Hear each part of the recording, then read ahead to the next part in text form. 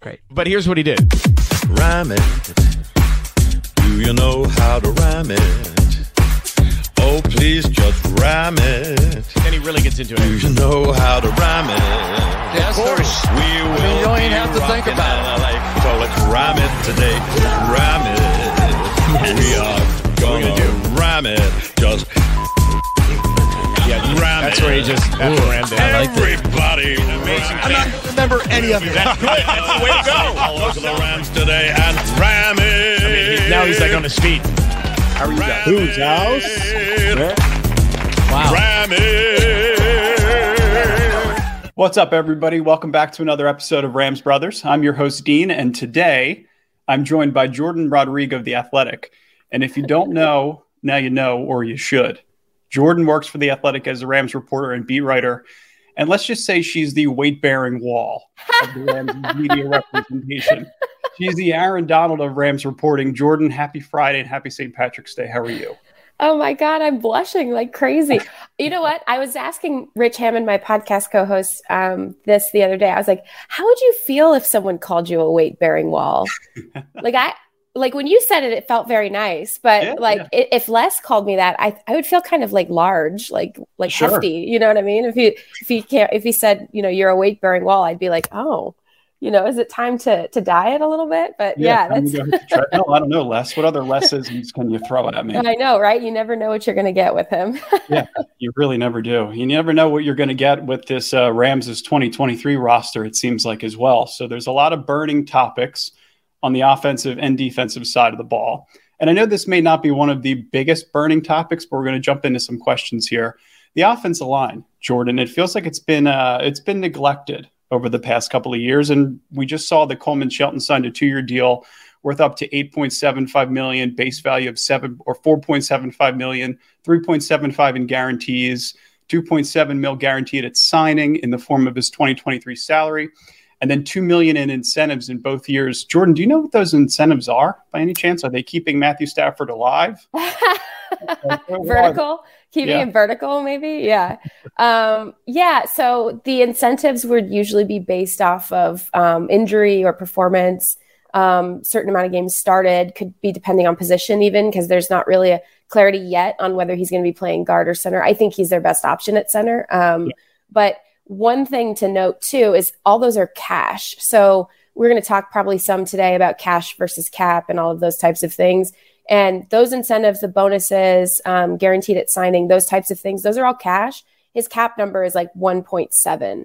So that's obviously makes sense for the Rams. And then it sounds like he has a void year opportunity in 2024. So this is something where, he was a former, I think it was restricted free agent, but he controlled his void because he qualified for that via his other deal. And so he qualified to sort of null the void year on his last deal and become a free agent, which ends up being good because, it ends to maybe more of a multi-year opportunity. But he's going to have, I think, some empowerment based on how he plays, whether he wants to proceed with that, that year in 2024. And if he doesn't, that's an empty year to put more money into. So I think this is how you're going to see in 2023, if the Rams do these veteran deals, this is what they're going to be doing, is years very cheap and years that sort of are structured this way for sure. Something that's going to be lower than a $2 million cap hit within that first year. Yep, totally makes sense. So you said something in there that I thought was really interesting, that you think he's a better option at center. Mm-hmm.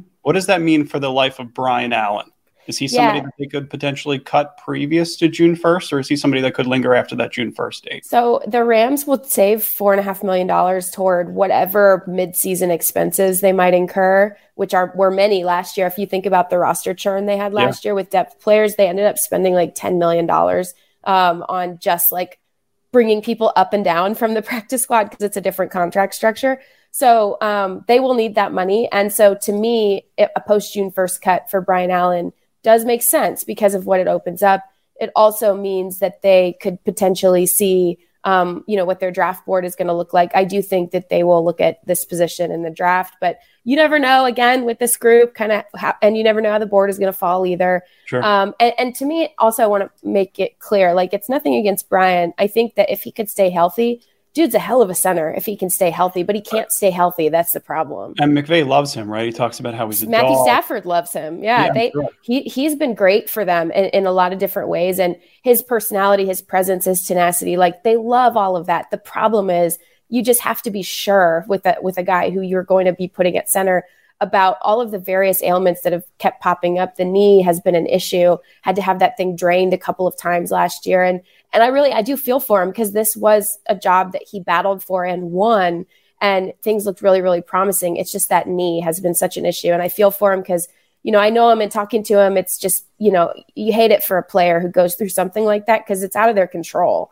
Yeah. So, the Rams, this would be the smartest thing, in my opinion, to take their time with deciding his future. And if they do think that Coleman and then maybe a potential draft pick or an acquisition somewhere else could maybe be a better option at center, they do have the option post June 1st with him.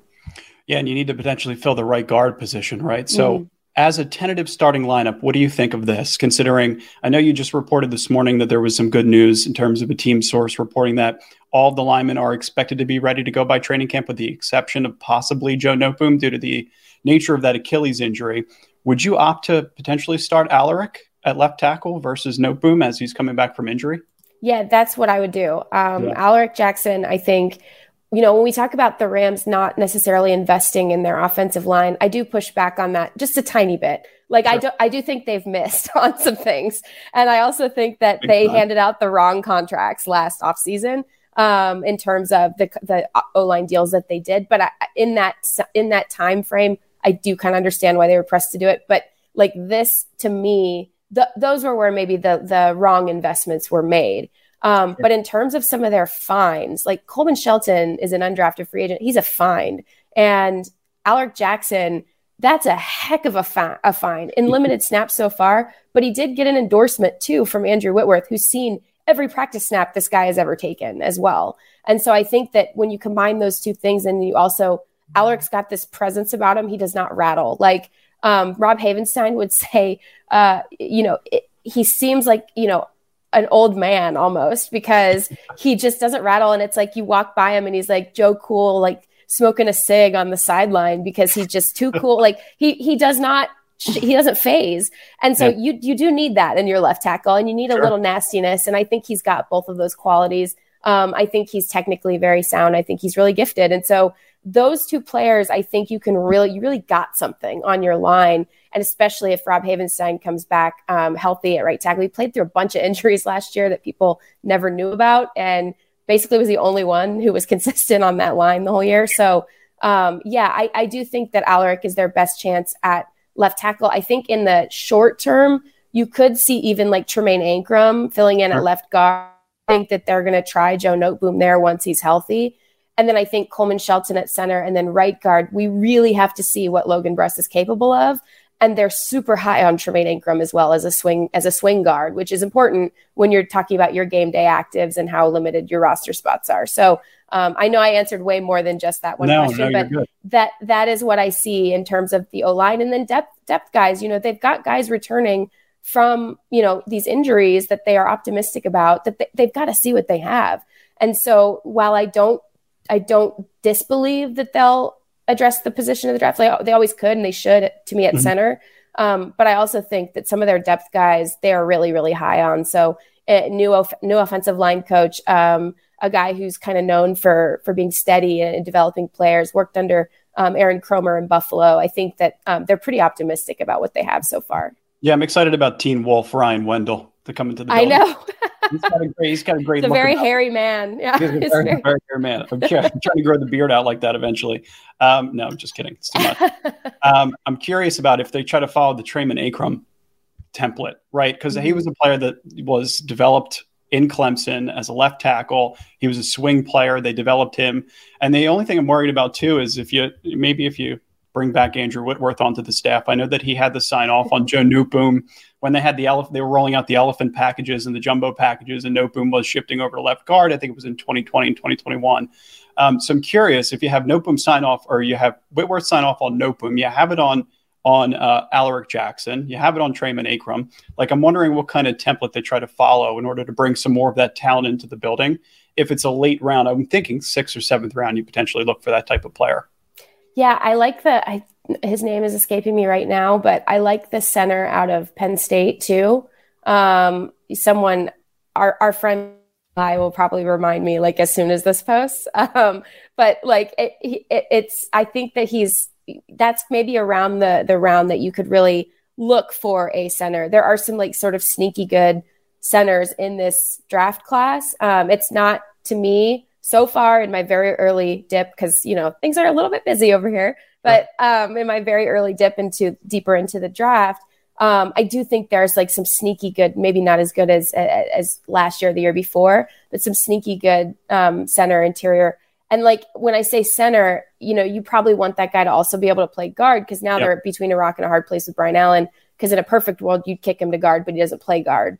So, you know, now you're sort of looking at someone who could do both, because you know they will be developing maybe into a larger role full time. But as it stands right now, any job they would have to compete for. So I do think that you're looking at someone with a little bit of that versatility, but you're also not looking specifically for interior offensive linemen in general, because you have almost a backlog at this point of guys that you really need to prove some theories on. Yeah, versatility, whoever can step up, whoever can own one of those roles, I think is going to be really important. And I'm sure Ryan Wendell and whoever else is a part of that offensive line staff is going to be very much on top of that. So I'm curious. I know we haven't had a ton of news so far on Allen Robinson. They requested his permission to go seek a trade.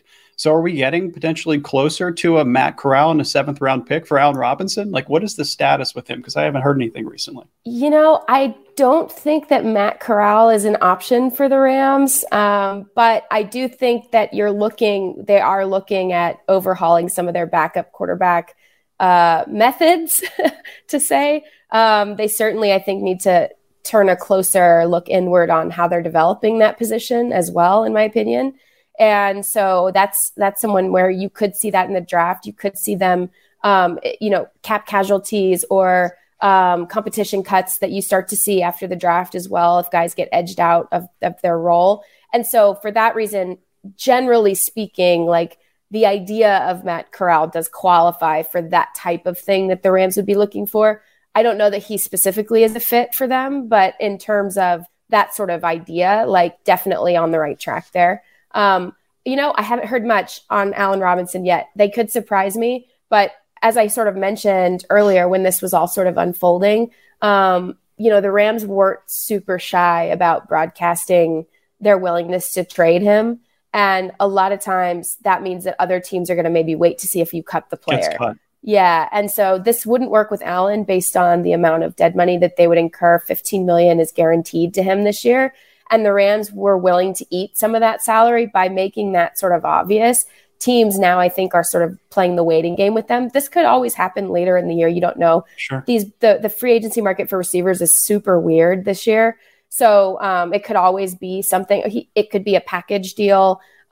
Teams have called on, certain players on their offense that, I don't think as of now the Rams are necessarily willing to trade, but you could see this down the road, that maybe a package deal or something like that.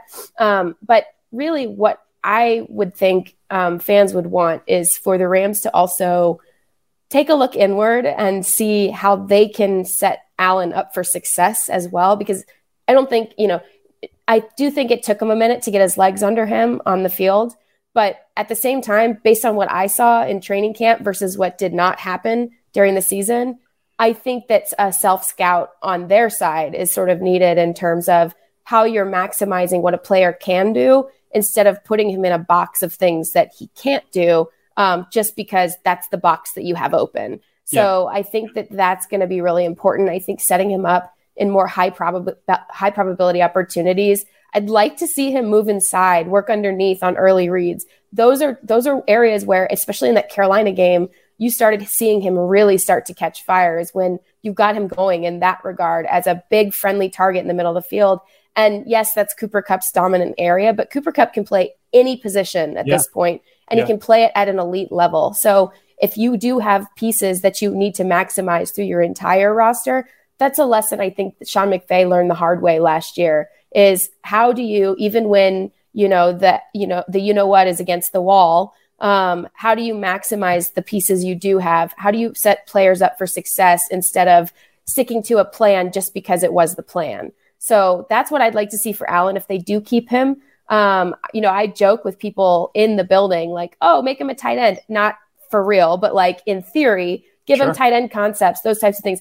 Frankly, I don't think that's really a joke anymore on my end. Like, I could actually see it. Like, I'm not talking a position switch, but in terms of conceptually how they play that pass catching tight end role, I don't see anything wrong with that in terms of his skill sets, especially when they get into the red zone. Yeah, no, I entirely agree. No, I think it's going to be really interesting. And the only reason I asked the question was considering the cap, right? Because you had reported earlier today that they have about 8.4 million in 2023 cap space. They're going to need anywhere from 7 to 10 million to sign the draft class. So does that take into consideration, are they going to need more money throughout the season to be able to eventually play with? And it brings up a really interesting conversation about the tight end position in general too, because I saw that when you were putting together your mock draft, you had the Rams mock to take 2 tight ends. So with the addition of Hunter Long, with Allen Robinson potentially converting some of his routes into a tight end stereotype, maybe, or whatever. We hope. Whatever. I don't know if they actually listen to me, but I do think it's a good idea. So. I think it's a really good idea. I do.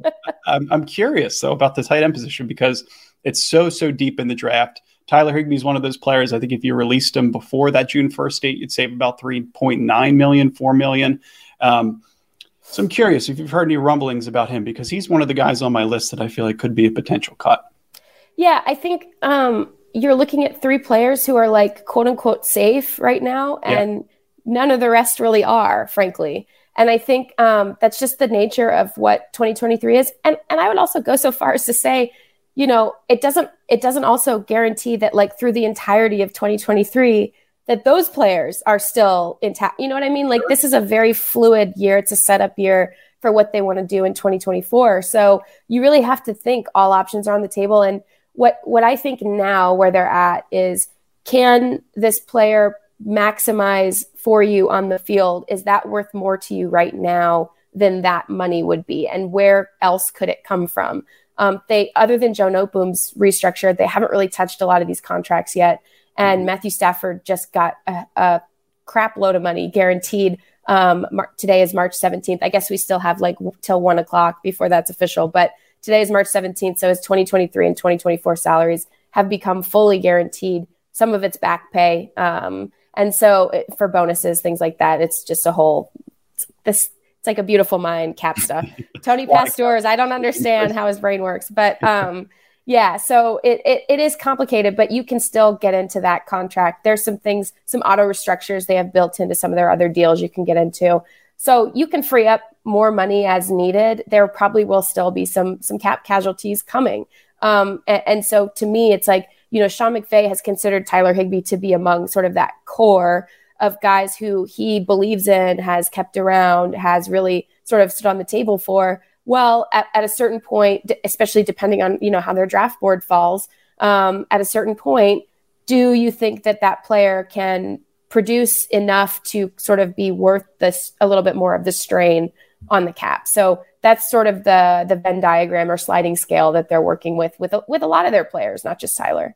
Yeah, sure. I can imagine it's a sliding scale with Tyler, with Noteboom, with whomever else it may be that's on that kind of second tier below the top 3. And, you're always kind of curious to see who's next on the chopping block, right? Because if they are going to carry some money into the season, you're thinking about ways that they could potentially do it. And considering the draft, how great it is, are they kind of giving themselves another year to try and reevaluate the tight end position and maybe prioritize some of the other positions that are greater of need across the field? Yeah, it'll be interesting to see, because I do think, they do have a lot of needs, and they really are going to be looking at overhauling a bunch of their depth. Sure. I thought what was really interesting is in seeing, Chase Blackburn in Indianapolis. And then, because one thing, by the way, I will bring this up now. So the Rams head brass, no, they do not go to Indianapolis. They get all of the information sent to them, all the prospect data. Their whole medical staff goes. Some of the assistant coaches go. Some of the scouting department goes. Some of the front office goes. But you don't hear about it because they move quietly. So for me, it's like prime lurking hours to try to go and dig and see what's up and all this stuff.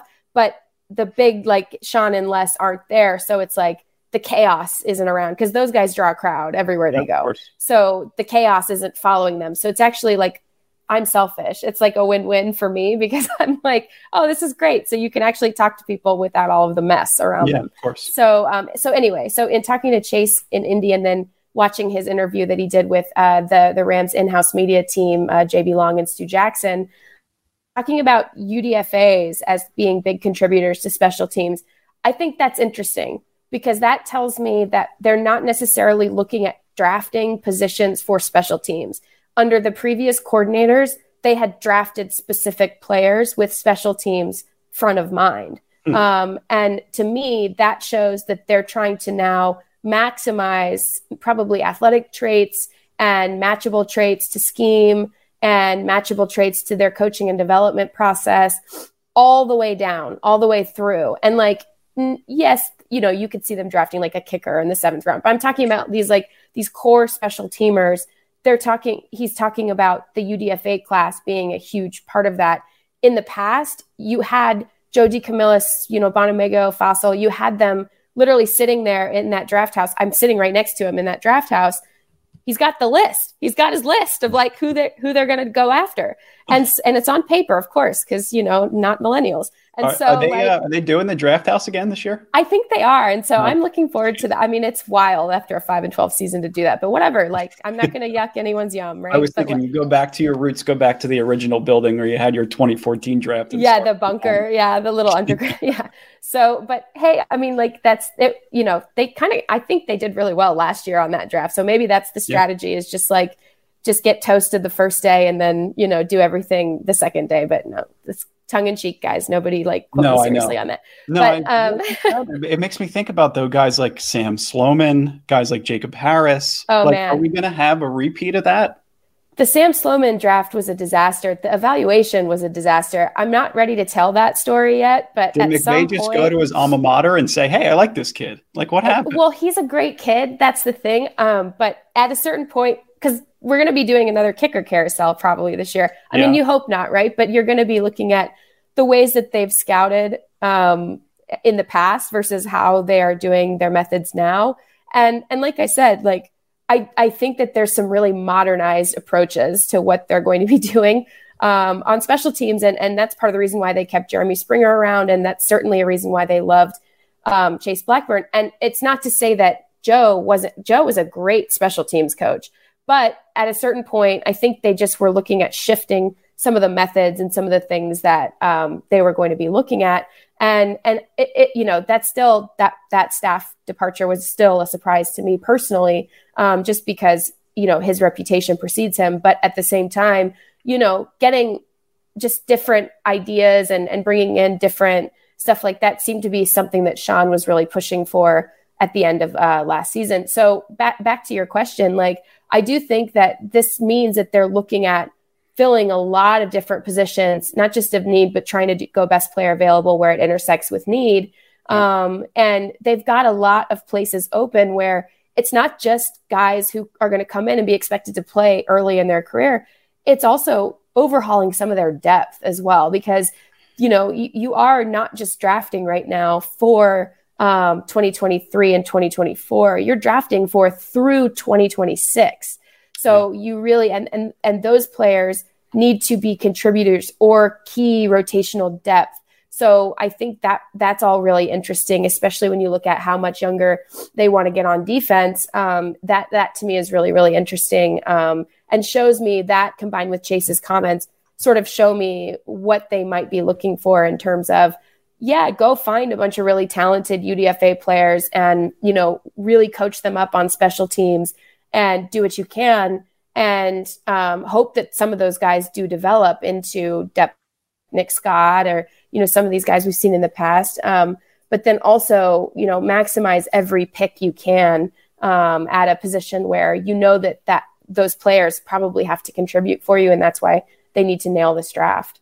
I'm glad you brought up Nick Scott. And yes, I agree with you that it's a very important draft to nail because Nick Scott kind of fits the example, right? Mm-hmm. It's a late round pick. I think he was a 7th round pick from Penn State. He filled the special teams role. He just earned another performance incentive based contract or whatever it was, dollars from the NFL for players that are undrafted or 7th rounders that can make additional sources of income. So really interesting, just a player that I've loved to follow. So Nick Scott and Taylor Rapp were reportedly yesterday both potentially going to Cincinnati, Rapp maybe to New England. Ships in the wind. Yeah, they literally, it was like 1-2. Yeah, Nick was there. Nick was there yesterday. Taylor's there today. Today's Friday. Yeah.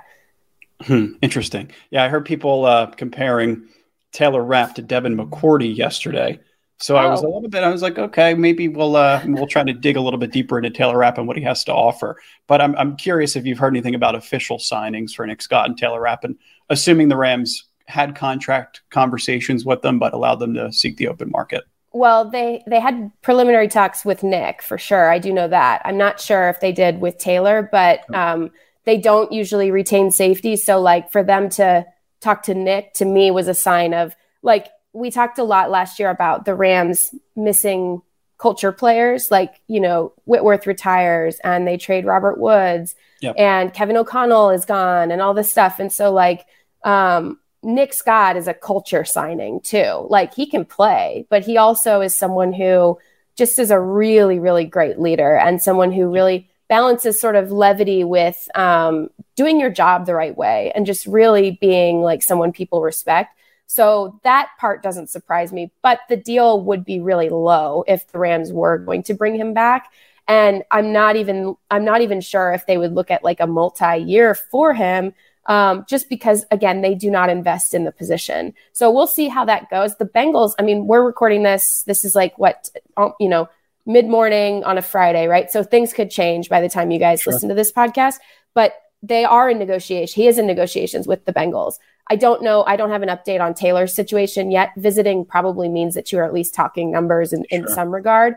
And to me, it would be really interesting if they sign both because they're teammates and they're really good friends. But you just never know how these things shake out. They have talked numbers with Nick, but at the same time, nothing is official until it's done. And free agency, especially with the safety market, what it is, it's going to be so fluid and changing all the time. So we'll see how that shakes out. I do know the Rams would like to have him back, but again, it would not be anywhere close to what his actual market would be. We'll just kind of see how it goes from here for sure. Yeah, I don't think they've paid any safety since they gave LaMarcus Joyner the franchise tag, which is technically it's not a and also never franchise tag. Yeah, never use it. Never do it, guys. Never do it. Yeah. Yeah, it's so interesting. I mean, you look at the dynamics between the Cincinnati Bengals, for example, and the Rams. They're going to potentially pay 2 safeties. We're not going to even offer out any money to pay 1 safety, and I think that's obviously due to the way that the cap is structured and all the other contracts they have in the books. I'm just really interested. Well, they're not paying their quarterback yet, you know? Yeah. Like they're not. Yeah. So this Stafford contract, if you guys go to use over the cap, by the way, because all the teams use over the cap. And a lot of them file their contracts over directly with over the cap.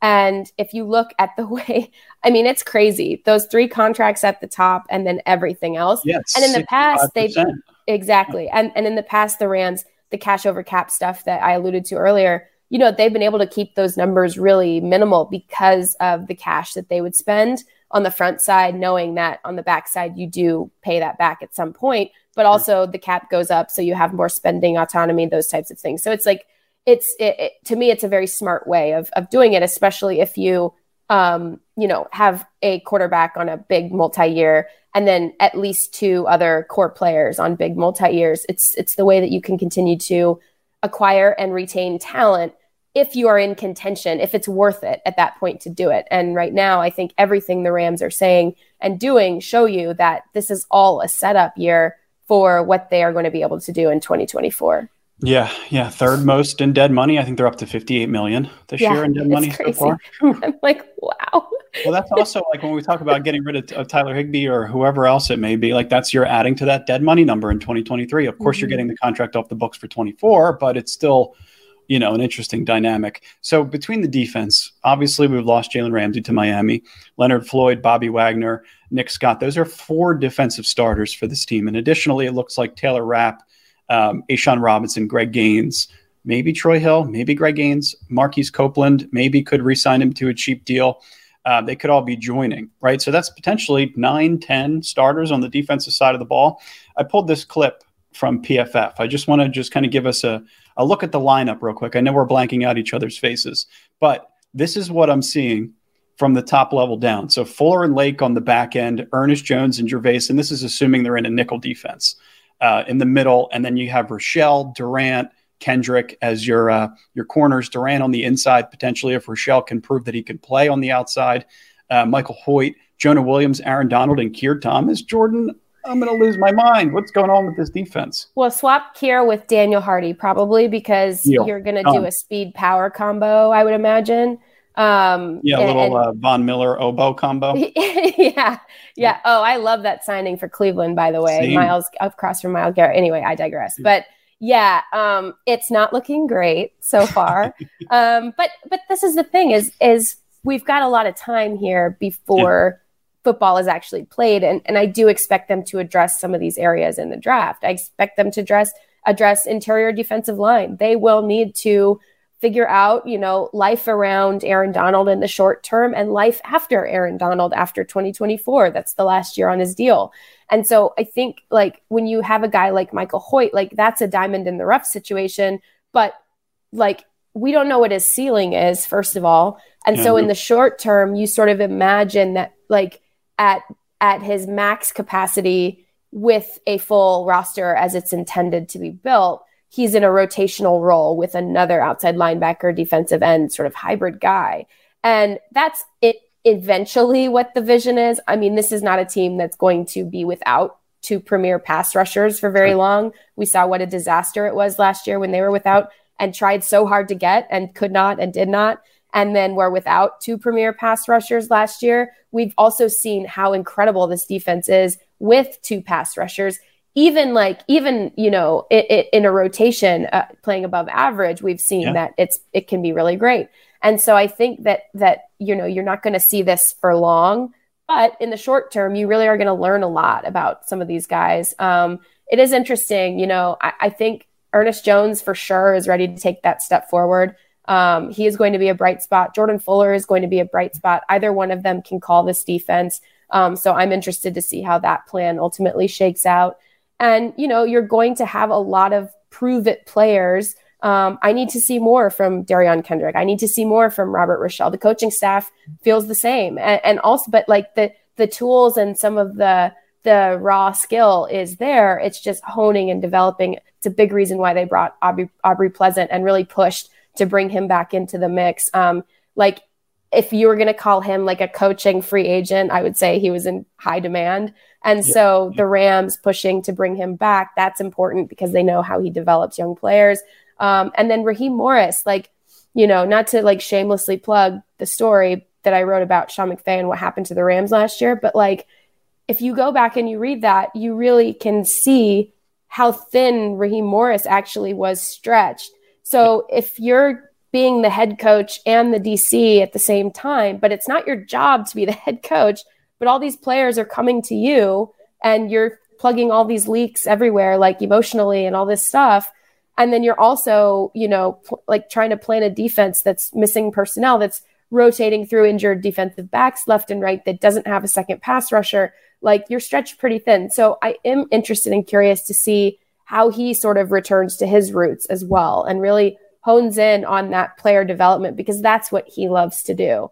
And that's what he's very good at, is that player development. That's what the Rams really, really need next year, is take a step forward and not get lost in the shuffle and not fall through the cracks, so to speak. Yeah, between Raheem and Aubrey, it seems like they have the staff in terms of experience developed on the defensive side of the ball. And on the offensive side of the ball, they want to invest in personnel. Right. So you want to be able to try and score a ton of points on the offensive side of the ball, develop some of these young players. I remember, Jordan, I think we had our first conversation when Robert Rochelle's RAS score came out. And we were talking about comparables between him and Jalen Ramsey. And I'm thinking to myself, this kid's the next Jalen Ramsey. I have no problem moving on from him in a couple of years.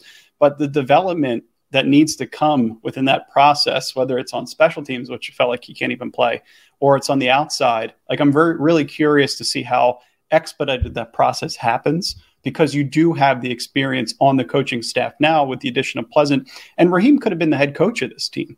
right? So, I mean, there's that angle of it. If Sean would have went away, it would have been Raheem Morris's team, and he would have really kind of had to take the charge and lead the charge with development. So it's going to be such an interesting season. And Jourdan, you've done such an incredible job of keeping us all updated. We are greatly, greatly appreciative of you covering the Rams and everything that you do on Twitter. And it's just all around. Your writing is absolutely fantastic. So we're just greatly appreciative to have you on board. And it's going to be a fun season. I hope you stick around, because in 2025, we're all going to Mexico. I know. We're going to need to charter planes for the entire fan base after what the roller coaster they've been on. And also, I will say too, what a great fan base. I love this fan base. I love interacting. I always worry because Twitter, if I use one too many periods, people think that I'm whoa, being aggressive. And that's not actually the case. I really, really love how engaging this fan base is and the back and forth. I love when you guys ask me questions. I don't always know the answer, but I will try to find it for you. And one thing to keep in mind, Twitter people, is this is not my plan. I did not create this plan. This is not my plan. I'm just telling you what their plan is. Yes. That's all. Okay? Disclaimer, Jourdan is not negotiating trades. Please jot it down in your notebook, highlight it, whatever you have to do. So funny. Yeah, and I appreciate you guys. You guys do such a great job. Rams Bros, I love following along. You guys always have good insight, good takes, always rational. There's a lot of roller coaster going on with this team. You guys are always we try to leave all the emotion and all the irrationalities to the podcast. And I try to be as logical as I can be on Twitter, because you never know what kind of angle you're going to get punched at. So exactly. It's fun. Thank you so much for joining. I hope you have a fantastic weekend. I hope you enjoy your St. Patty's Day and feel better. It's my pleasure. Thank you so much for having me. I'll see you next time. We're on a streak now. We keep this going. Yeah, let's keep a streak. Yeah, merch is on the way. Don't worry. I love it. Jourdan. Take care. Bye. For those who are still here, thank you for listening. We have our Bet Online ad read real quick. Bet Online, live betting, free contests, giveaways all season long. It's always the fastest, always the easiest way to bet all of your favorite sports and events, whether that's NBA, NFL, NHL, MMA, tennis, boxing, or even golf. Head to betonline.ag to join and receive your 50% welcome bonus with your first deposit. Make sure to use promo code BELIEVE, it's BLEAV, to receive your awards. BetOnline, where the games begin. And let me flash this for you guys real quick. BetOnline down here. Make sure to get on to betonline.ag and type in the promo code. And additionally, last but not least, make sure you guys